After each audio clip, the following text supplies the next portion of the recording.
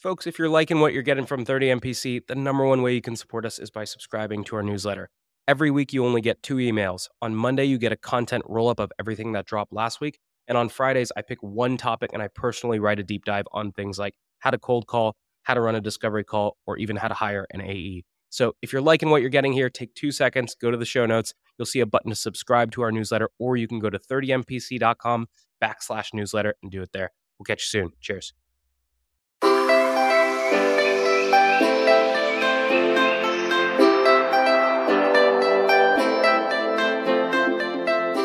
Good morning and welcome to this Christmas special of 30 Minutes to President's Club. My name is... Wait, Nick, it's not actually Christmas. I think we're thinking of a different anniversary. What is it actually the anniversary of?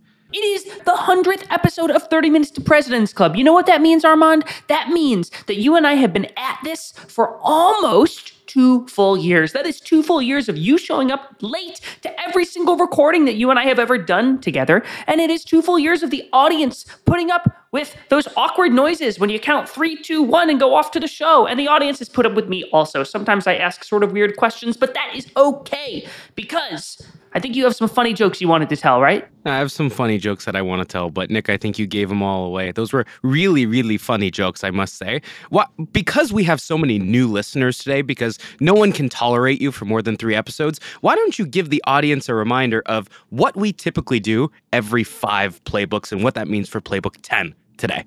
Right. So we do a playbook episode every 10 episodes where it's just me and Armand breaking down any particular topic, sharing all of our best stuff.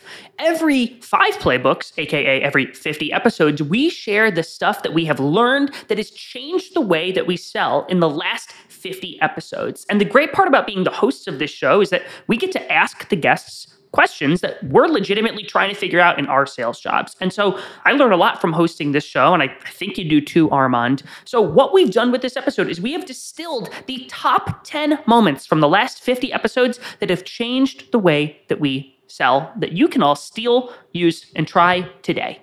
And as part of this, if you follow us on LinkedIn this week, as part of the episode 100 Blitz, Nick and I will be giving away 100 tactics on LinkedIn. That's right, 5 days this week, 2 hosts, 10 tactics per post. We're going to have 10 tactics on cold calling, 10 tactics on cold emailing. Nick loves his eggs in the morning. He eats 10 eggs in the morning as well. And so we're doing everything in the buckets of 100.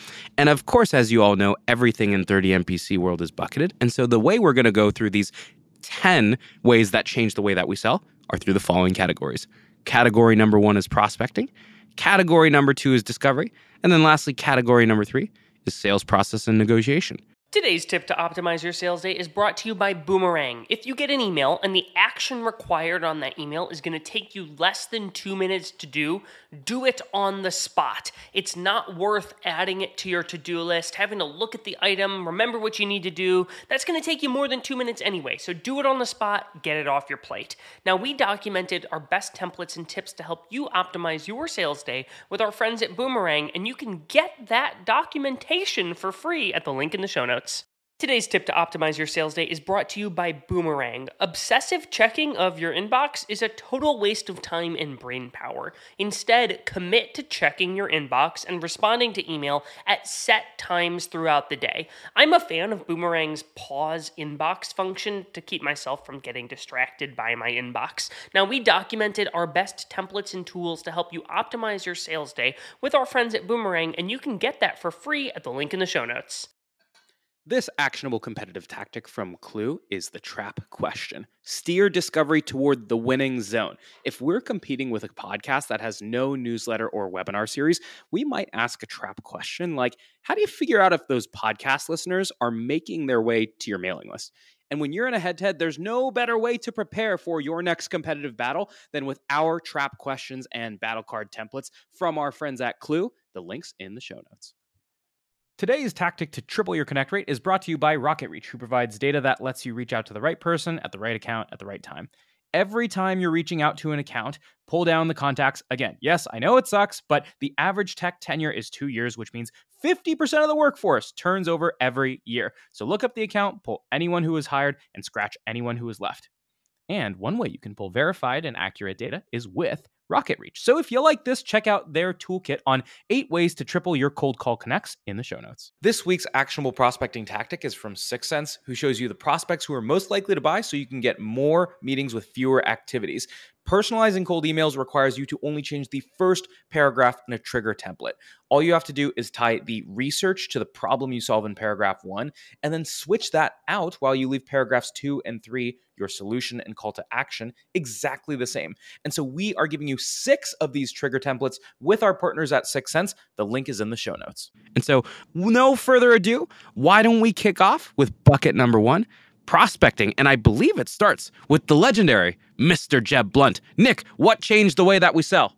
So one of the things that Jeb taught me is when you get hit in the face with a tough objection, it doesn't matter how great of a salesperson you are, your brain is going to freeze for a second. And you're going to have that half-second moment where, like, you get hit with, I'm not interested, or we already are using something for that, or your price is too high. Your brain shuts down. And what you shouldn't do is attempt to intellectually battle the objection that you get hit with, because your brain isn't on. And so instead, you should have a stock phrase that you respond with anytime that you get hit with a tough objection. One of the ones that Jeb recommended was, everyone says that. A framework that I learned around this is respond with your ledge, mirror what the customer just said, and by then, it's been a couple seconds and your brain should be able to then intellectually respond to that objection. That's episode 83 with Jeb Blount. And believe it or not, Armand, that is our only prospecting-focused tip for this episode. So let's move on to some of the ones in discovery. Do you want to talk about our good friend Joe Diliberto, episode 71? Mr. Joe Diliberto. Let me describe the acronym that is ANOT. It is the famous upfront contract from the Sandler School of Selling, and it goes like this. I appreciate you taking the time. Naturally, you're going to want to see the software. Obviously, I'm going to want to ask you some questions first, just so that I know exactly what I should be showing you. And then typically, this call goes one of 2 ways. At the end, you either love what you saw and you're ready to set up another call with us to go deeper, or you say, this isn't really for me. Are you okay with giving me a no if it's a no at the end? And that's the upfront contract. The goal of an upfront contract is to say, hey, we're going to do some discovery before we jump in a demo, and I'm going to set up the next steps all the way at the beginning of the call so that at the end of the call, all I'm doing is going right back to those next steps that I set in the upfront contract. And so this brings us to our next takeaway, which is number 3 with Mr. Corey Bray. Nick, what do we got here? So this is similar to the Joe Diliberto one. One of the things Corey does is something he calls the velocity plan, which is where in your upfront contract, you talk about that one of 2 ways. And so let's say you're showing a demo to a group. I might say something like, hey, Armand, typically these introductory demos end up going one of 2 ways. You might see this thing and say, hey, this isn't really a good fit for us. And if that's the case, that is okay. I'm not the guy who wrote the code for this software. I'm just the guy who makes the cold calls and shows the demos. And if that's the case, no worries, you won't hurt my feelings. The other outcome might be that you say, hey, this thing looks relatively interesting. It's probably worth doing some further due diligence to see if this is actually the right fit for us or not. Usually what folks will want to do after this, if that's the case, is X. And X is whatever your best next step in the process would be. So you're suggesting where they should go from there. And what this allows the customer to do is disagree with your prospective next step early up front. And if they don't disagree, they're now thinking the entire meeting about, are we going to go that direction or not? You don't want to be slamming them with next steps at the very end. The first time you talk about next steps should never be at the end of the meeting. You should be talking about it in the beginning of the meeting. Now, what Corey taught me to do is you say, hey, given that this usually goes one of 2 ways, and I think we have a stop at 4:30 here, are you okay if we end maybe 5 or 6 minutes early to talk about whether or not we move to that next step? Now you've covered, we're going to talk about next steps. We're going to carve out time for next steps. And I've given you a very clear path to, hey, either you're out or you're in, and this is where we would go. That one changed a lot for me. Speaking of things that changed a lot for me, Armand, we've had a multi-time guest on this show, Josh Braun, episode 63. And when you and I were doing our prep for this episode, you were like, Nick, this seems really, really silly. Because I was telling you about how before every sales call now, I make a cup of warm tea. And I'm not kidding here. I make a cup of warm tea and I bring it on my sales calls because one of the things I learned from Josh is that it is okay to be quiet for a second. I am the type of salesperson who always wants to prove to the customer how knowledgeable and great I am, and I often speak to fill the void. My friends will even tell you that, right, Armand? And so what I've done is I've started to bring that cup of hot tea onto the call to actually force myself to take a sip of that tea and stop talking for a moment. And you would not believe the number of times that the customer fills that silence with really, really great information that I'd be trying to otherwise pry out of them with discovery. And so sometimes the best discovery question is a cup of hot tea. Now, Armand, we had an episode, Nick Casale, number 82, that you said was just your cup of tea, wasn't it? That's right. And so you're drinking your cup of tea, you're sitting by the fire, and across from the fireplace, what do you see? You see one of your competitors. Now, here's the issue, is if you've already gotten to that point, it's a little bit too late. So with the one and only Mr. Nick Casale, what we talked about is early in the deal cycle, before competitors come up in that head-to-head, set the foundation for your buyers and educate them on the 3 or 4 things that matter in your space. And make sure that when you educate them on the 3 or 4 things that matter, you have a couple of ones that are in what's called the winning zone. In other words, the things that you do better than anyone else in the market. Then, once a competitor comes up, all you're going to do is you're going to say, hey, you remember those 3 or 4 things we discussed at the beginning of the call? You said that X, Y, and Z were super important to you. Just so you know you're looking at competitors, but where we tend to be really strong is in X, Y, Z. What they're really good is at A, B, and C. But of those 4 criteria mentioned, they're going to miss 2 of them. And so what you've done is you've already gotten people addicted to the 3 or 4 things that they think should matter in the space. And then all you're going to do with a competitor is take those things away. And so the last thing that might happen, Nick, is you've been silent with your tea. You've come across some competitors, and the one and only Josh Braun and Nick Casale have helped you through the way. And now your customers or your prospects might start to ask you some questions. And so the last tip is from the one and only Keenan, who screamed at you for 20 minutes straight. What do we do when people are asking us questions? If you've not listened to that episode, it was a really good one. It was number 75. The reason I got a lot out of it was we legitimately came into that recording of that podcast episode. I had come off a discovery call that sort of went awry, and we workshopped it with Keenan. And so I learned a ton from that. So if you want to hear me get coached by Keenan, go check that one out. The thing that I screwed up in that discovery call was the customer came in asking me some questions, and I was seeking to respond rather than seeking to understand on those questions. What I mean by that, this comes into play a lot in the demos that I show. I sell time tracking software that's very configurable for the user. And so the user, the folks that I'm demoing, will say, well, how does the application behave in X scenario or Y scenario? And the truth is, it could behave in 87 different ways, depending on how you set it up. And what I used to do is I would respond and say, well, here's all of the different ways you can configure it. And for a buyer who, for the first time, is seeing the software, it's overwhelming and confusing. And my new response that I learned from Keenan, which is to seek to understand before trying to be understood, is now I just say, well, how would you like it to behave, Armand? And then 9 times out of 10, the customer goes, that's a good question. And they think about it for 90 seconds, and then they tell me what they want. And then I say, oh, well, yeah, we can do that. Here's how you do it. And so instead of trying to jump down the customer's throat to show them how smart you are, take a second, take a sip of your tea, and then say, well, how would you want it to behave there? Or if they ask you a question that's like sort of out of left field, it's okay to say something like, I don't typically get asked questions like that at this point in the sales process. It sounds like that might be something that's important to you. The idea here is you've got to understand the intent behind the question or the question behind the question instead of trying to quickly show them how smart you are and respond right away. Speaking of how smart we are, let me kick it over to my buddy Armand, who's got another tip in the field now of sales process and negotiation. All right, so up until now, folks, we've ledged our way off of objections. We've set upfront contracts at the front of the call. We've drank our tea, and we've dismantled our competition. And now it's time to talk about sales process. The first part of sales process that changed the way that I sell is with the one and only Mr. Stephen Gerge, which was actually the last episode.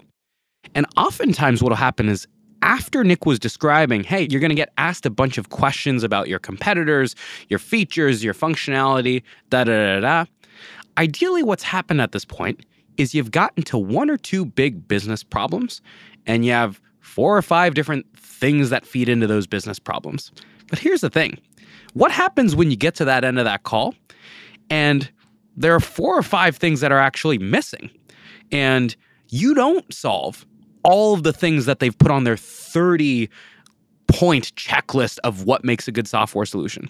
Well, what Stephen Gerge taught us is all you have to do is put that in front of people. Don't be afraid to DQ deals and spend your time on the deals that really matter. The best sellers, they sell the 10% of deals that are going to go as big as possible, and the remaining 90%, they throw them in the garbage so they can spend more time finding and closing the 10%. So if you find that you only satisfy 50% of the requirements for a customer, what you should do is you should say, hey, it sounds like we only have 50% of what you need. And honestly, these are the 1 or 2 things that sound like you really need them. But if we're missing 5 of these 10, should we even have another conversation here? Or do you think you're going to buy this if we get to the end of this process knowing that we don't have these 5 or 10 things? And by pushing someone away, what you do is you create this environment where they feel comfortable giving you the real answers, and then they have to opt back in to the process. And then that gives you the ability to re-anchor them on, hey, you're not going to have everything. But what really matters is this one thing that you cannot get anywhere else. And that is the name of the game in early stage selling. That's the name of the game in enterprise selling, when there are so many features that you need to satisfy that you cannot possibly check the box on every single one of them. Alrighty, Nick. So speaking of which, this goes hand in hand with the one and only Mr. Bilal, who taught us a lot about not being the most helpful seller in the world, not trying to drop everything we do, not trying to meet every single requirement that a customer has. How do we go about being a less helpful seller, believe it or not? There is a paradigm under which most salespeople operate, which is, I need to be this super helpful salesperson. Customer says, hey, can you send me a proposal? Armand, it would be my pleasure, my absolute pleasure to put together a proposal for you and your team. And you know what? I'm also going to include a couple case studies in that email that I send to you. Let me drop everything and do that for you now. The problem is when you are this uber helpful hotel concierge of a salesperson, you are no longer operating from a place of give, forget, or reciprocity. And in a normal relationship between human beings, aka buyer and seller, there should be some reciprocity. Meaning if the customer asks you for something, instead of being the person who drops it all, cancels their next 3 internal meetings to make sure they get this done before the end of the day, it's okay to ask your customer for something in return. So if they ask you for a proposal, it doesn't have to be something big, but it can be a question like, well, we've got a couple different directions that we could go with this thing. Can we have a conversation for a second about sort of what your preferences are or what you even want to see in that proposal? The key here is what you are never doing is giving unilateral gives. One of the things we actually learned from Joe Giliberto as it relates to negotiation, Armand, is no unilateral concessions and doing something for the customer in the sales process, showing them a demo, sending them a case study, giving them a reference, putting together a proposal. Those aren't concessions per se, but what they are gives. They're gives of your time, your effort, your energy, and your attention. And if you are going to do that, you have the right to ask the customer. If they ask for references and you say, yeah, I'll give you some references, once you talk to those references, are we going to be able to schedule a meeting with your boss? You should be able to say something like that. You should be able to sense check the customer. Stop dropping everything to be the helpful seller. What do we got next? Well, while I'm not going to be the helpful seller anymore, I am going to be the helpful podcast host. And the reason for that is I'm actually going to help you preserve your commission check. And I'm going to be even more helpful because we're going to intertwine the last 2 tactics together. And those 2 tactics come from episode 70 with Morgan Mello and episode 84 with David Priemer. Step number 1, when you get into a negotiation, what you need to do is you need to slow it down. And David Priemer talked about the concept of you need to concede really slowly. If you know you have a 20% discount floor and someone says, I can get this done for a 15% discount, don't just go, okay. That is a Nick move. That is not a commission check preserving move. You need to slow the thing down and you need to make it feel like work. You need to say, look, I'm going to need some degree of approval. You're going to need to make them justify why they need that discount. And then what you need to do is before you give up anything, Now we get into the world of Morgan Mello. Before you give up anything, you need to start with the things that preserve your commission check. And so it usually starts with things like billing terms. Maybe it's quarterly billing, maybe it's net 60 or net 90, maybe it's a free month, maybe it's waived implementation fees. But whatever it is, you need to preserve that ARR as the final cut and make people work for it in a slow, painful negotiation. You need to force people to do the work to get the negotiation. And then as you go deeper in the negotiation, you need to ask them for more things in return. So it might start with an ask for timeline, and then it continues for an ask on a 3-year deal or a 5-year deal, or even fewer products in that package until the point where it finally ends, instead of being this endless negotiation because you've made it too easy for them to pull stuff away from you. All right, Nick, those are our 10 tactics. We're going to go category by category. But look at this. We've actually gotten much better on time. So at the top of each category, we're actually going to give our favorite tactic, our personal favorite tactic in each category that we found all time in the show. And so we started with the prospecting bucket, and we had the one and only Jeb Blunt talk about the ledge, which is when you get hit with a tough objection. Make sure you have something that you can pull out of your back pocket to slow things down and get out of the reactance mode. Before we move on to discovery, Nick, what is your number one prospecting tactic that you've learned from the show? Well, most people on here know that I love my permission-based opener, which I've recently adapted. So I've actually taken some elements of Armand's cold call opener, which is the heard your name tossed around opener, where Armand will say something like, hey, we work with a bunch of other Sequoia-backed portfolio companies. It's Armand over at 30 Minutes to President's Club. Have you heard the name tossed around? I've actually sort of adapted something from that, which is I'm taking what I found in research and I'm including that up front. But my question is not, have you heard the name tossed around? It is a permission-based opener. So it might sound something like I call partners at law firms. I might say, they pick up the phone, they go, hello. And I say, Armand, I'm calling you because I saw you just transition from being the head of the law firm's bankruptcy practice group to being the firm's COO. This is Nick Cegelski. I know you didn't expect me to call you this afternoon. Do you mind if I take 1 minute? I'll tell you why I'm calling, and then you can tell me whether or not it makes sense for us to speak. What I'm doing here is I'm saying, hey, I actually did some research on you. There's a reason that I'm calling you. When you lead with a normal permission-based opener and you say something like, they answer the phone and you say, hey, Armand, this is Nick Cegelski with 30 Minutes to President's Club. I know you didn't expect me to call you this afternoon. Do you mind if I take 1 minute? I'll tell you why I'm calling, and then you can tell me whether or not it makes sense for us to speak. They have no context. Meaning they might think you're the insurance salesperson or you're a financial advisor or you're calling about their car warranty. And I want to differentiate from those people. So I'm leading with the research and context, and then I'm quickly transitioning into my permission-based opener. It feels sort of weird because I'm saying a lot up front. But in my experience, this has yielded a much higher conversion on they say, all right, fine. Go ahead. And then they actually listen to me. So that's my new cold call opener, hot off the presses. What's yours, Armand? Hot off the press. Well, we're going to go to my tactic in discovery. But first, let's recap what we discovered in the discovery section, which is number one, Corey Bray talked about addressing next steps up front. We talked about doing an upfront contract to set the expectation with Mr. Joel Diliberto on, hey, we're going to do some discovery before we do demo, and we're going to talk about next steps at the end, and you're going to give us a yes or no. And then we talked about drinking tea and sitting for a second with Josh Braun, being a little bit quiet. And the reason you got to be quiet is you got to listen, and you got to listen for things like competitors. But the thing is, if you got to competitors, Nick Casale taught us to set the stage for how to handle competitors before they come up and then knock them down. And then once you start getting peppered with questions, Keenan taught us to make sure that you're always asking the question behind the question. And so my number one discovery tactic that I've learned on the show is probably the single most used discovery question that I use today. And it comes from Mr. Charles Mulbauer. Anytime you hear of a problem that is not explained in terms of like how they got to the realization that they had a problem, you're just going to ask them, when was the moment you realized that this was a problem? And so let's use an example. I work for a company called Pave. Pave helps companies communicate compensation better. A lot of times people will come to us saying, yeah, we just feel like employees don't really understand equity. Usually what I'll say is, my guess is you probably didn't wake up and immediately come to the huzzah realization that my employees don't understand equity while brushing your teeth in the morning. Could you give me a sense of like, Did it come up in exit interviews? Did someone bring it up in an NPS survey? When did you realize that this was a thing for you guys?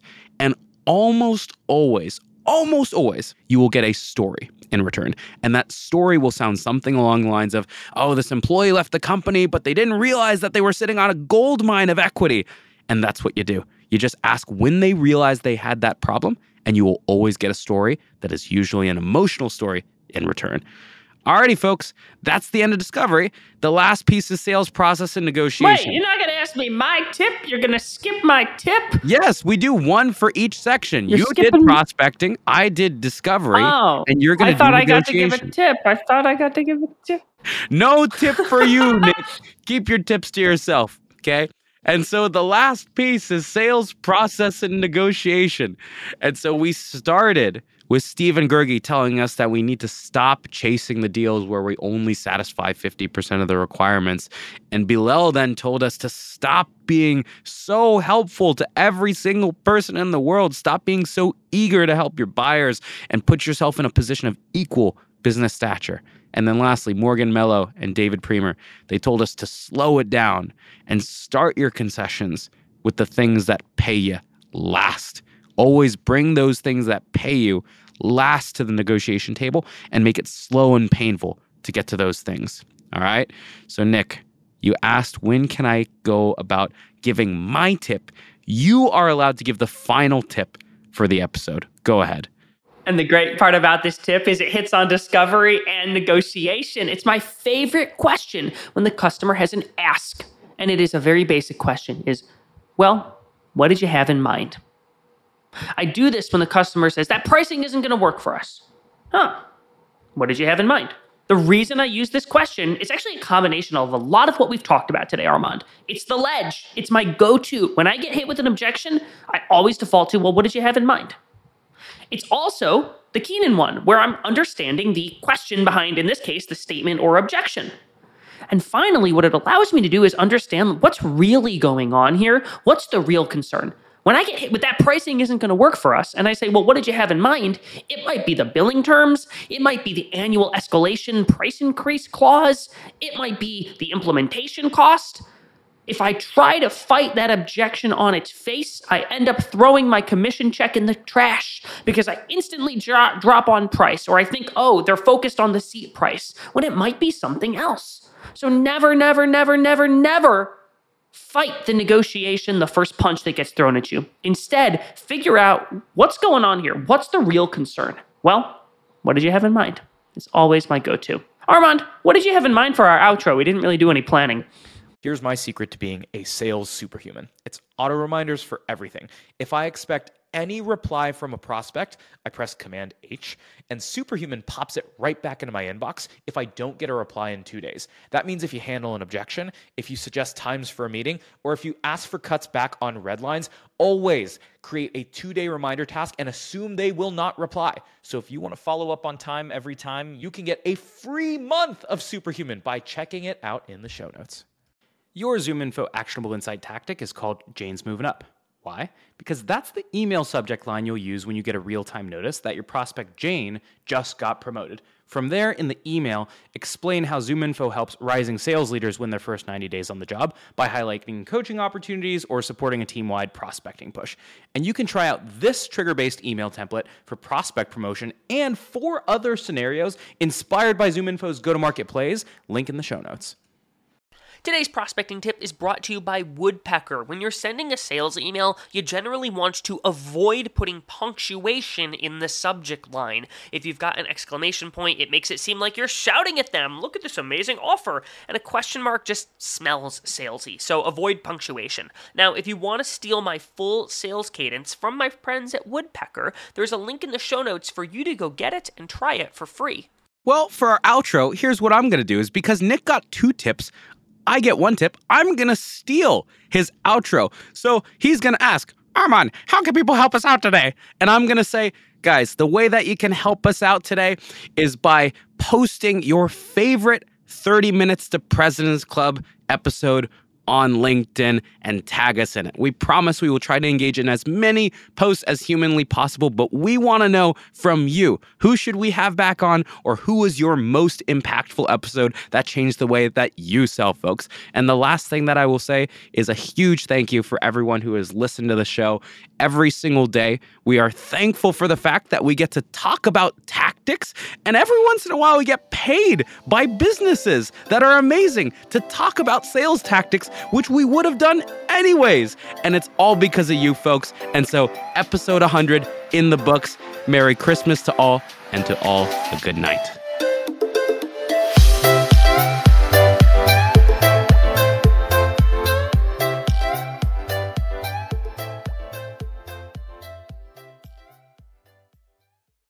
Today's tip to optimize your sales day is brought to you by Boomerang. Obsessive checking of your inbox is a total waste of time and brain power. Instead, commit to checking your inbox and responding to email at set times throughout the day. I'm a fan of Boomerang's pause inbox function to keep myself from getting distracted by my inbox. Now, we documented our best templates and tools to help you optimize your sales day with our friends at Boomerang, and you can get that for free at the link in the show notes. This week's actionable prospecting tactic is from 6 Sense, who shows you the prospects who are most likely to buy so you can get more meetings with fewer activities.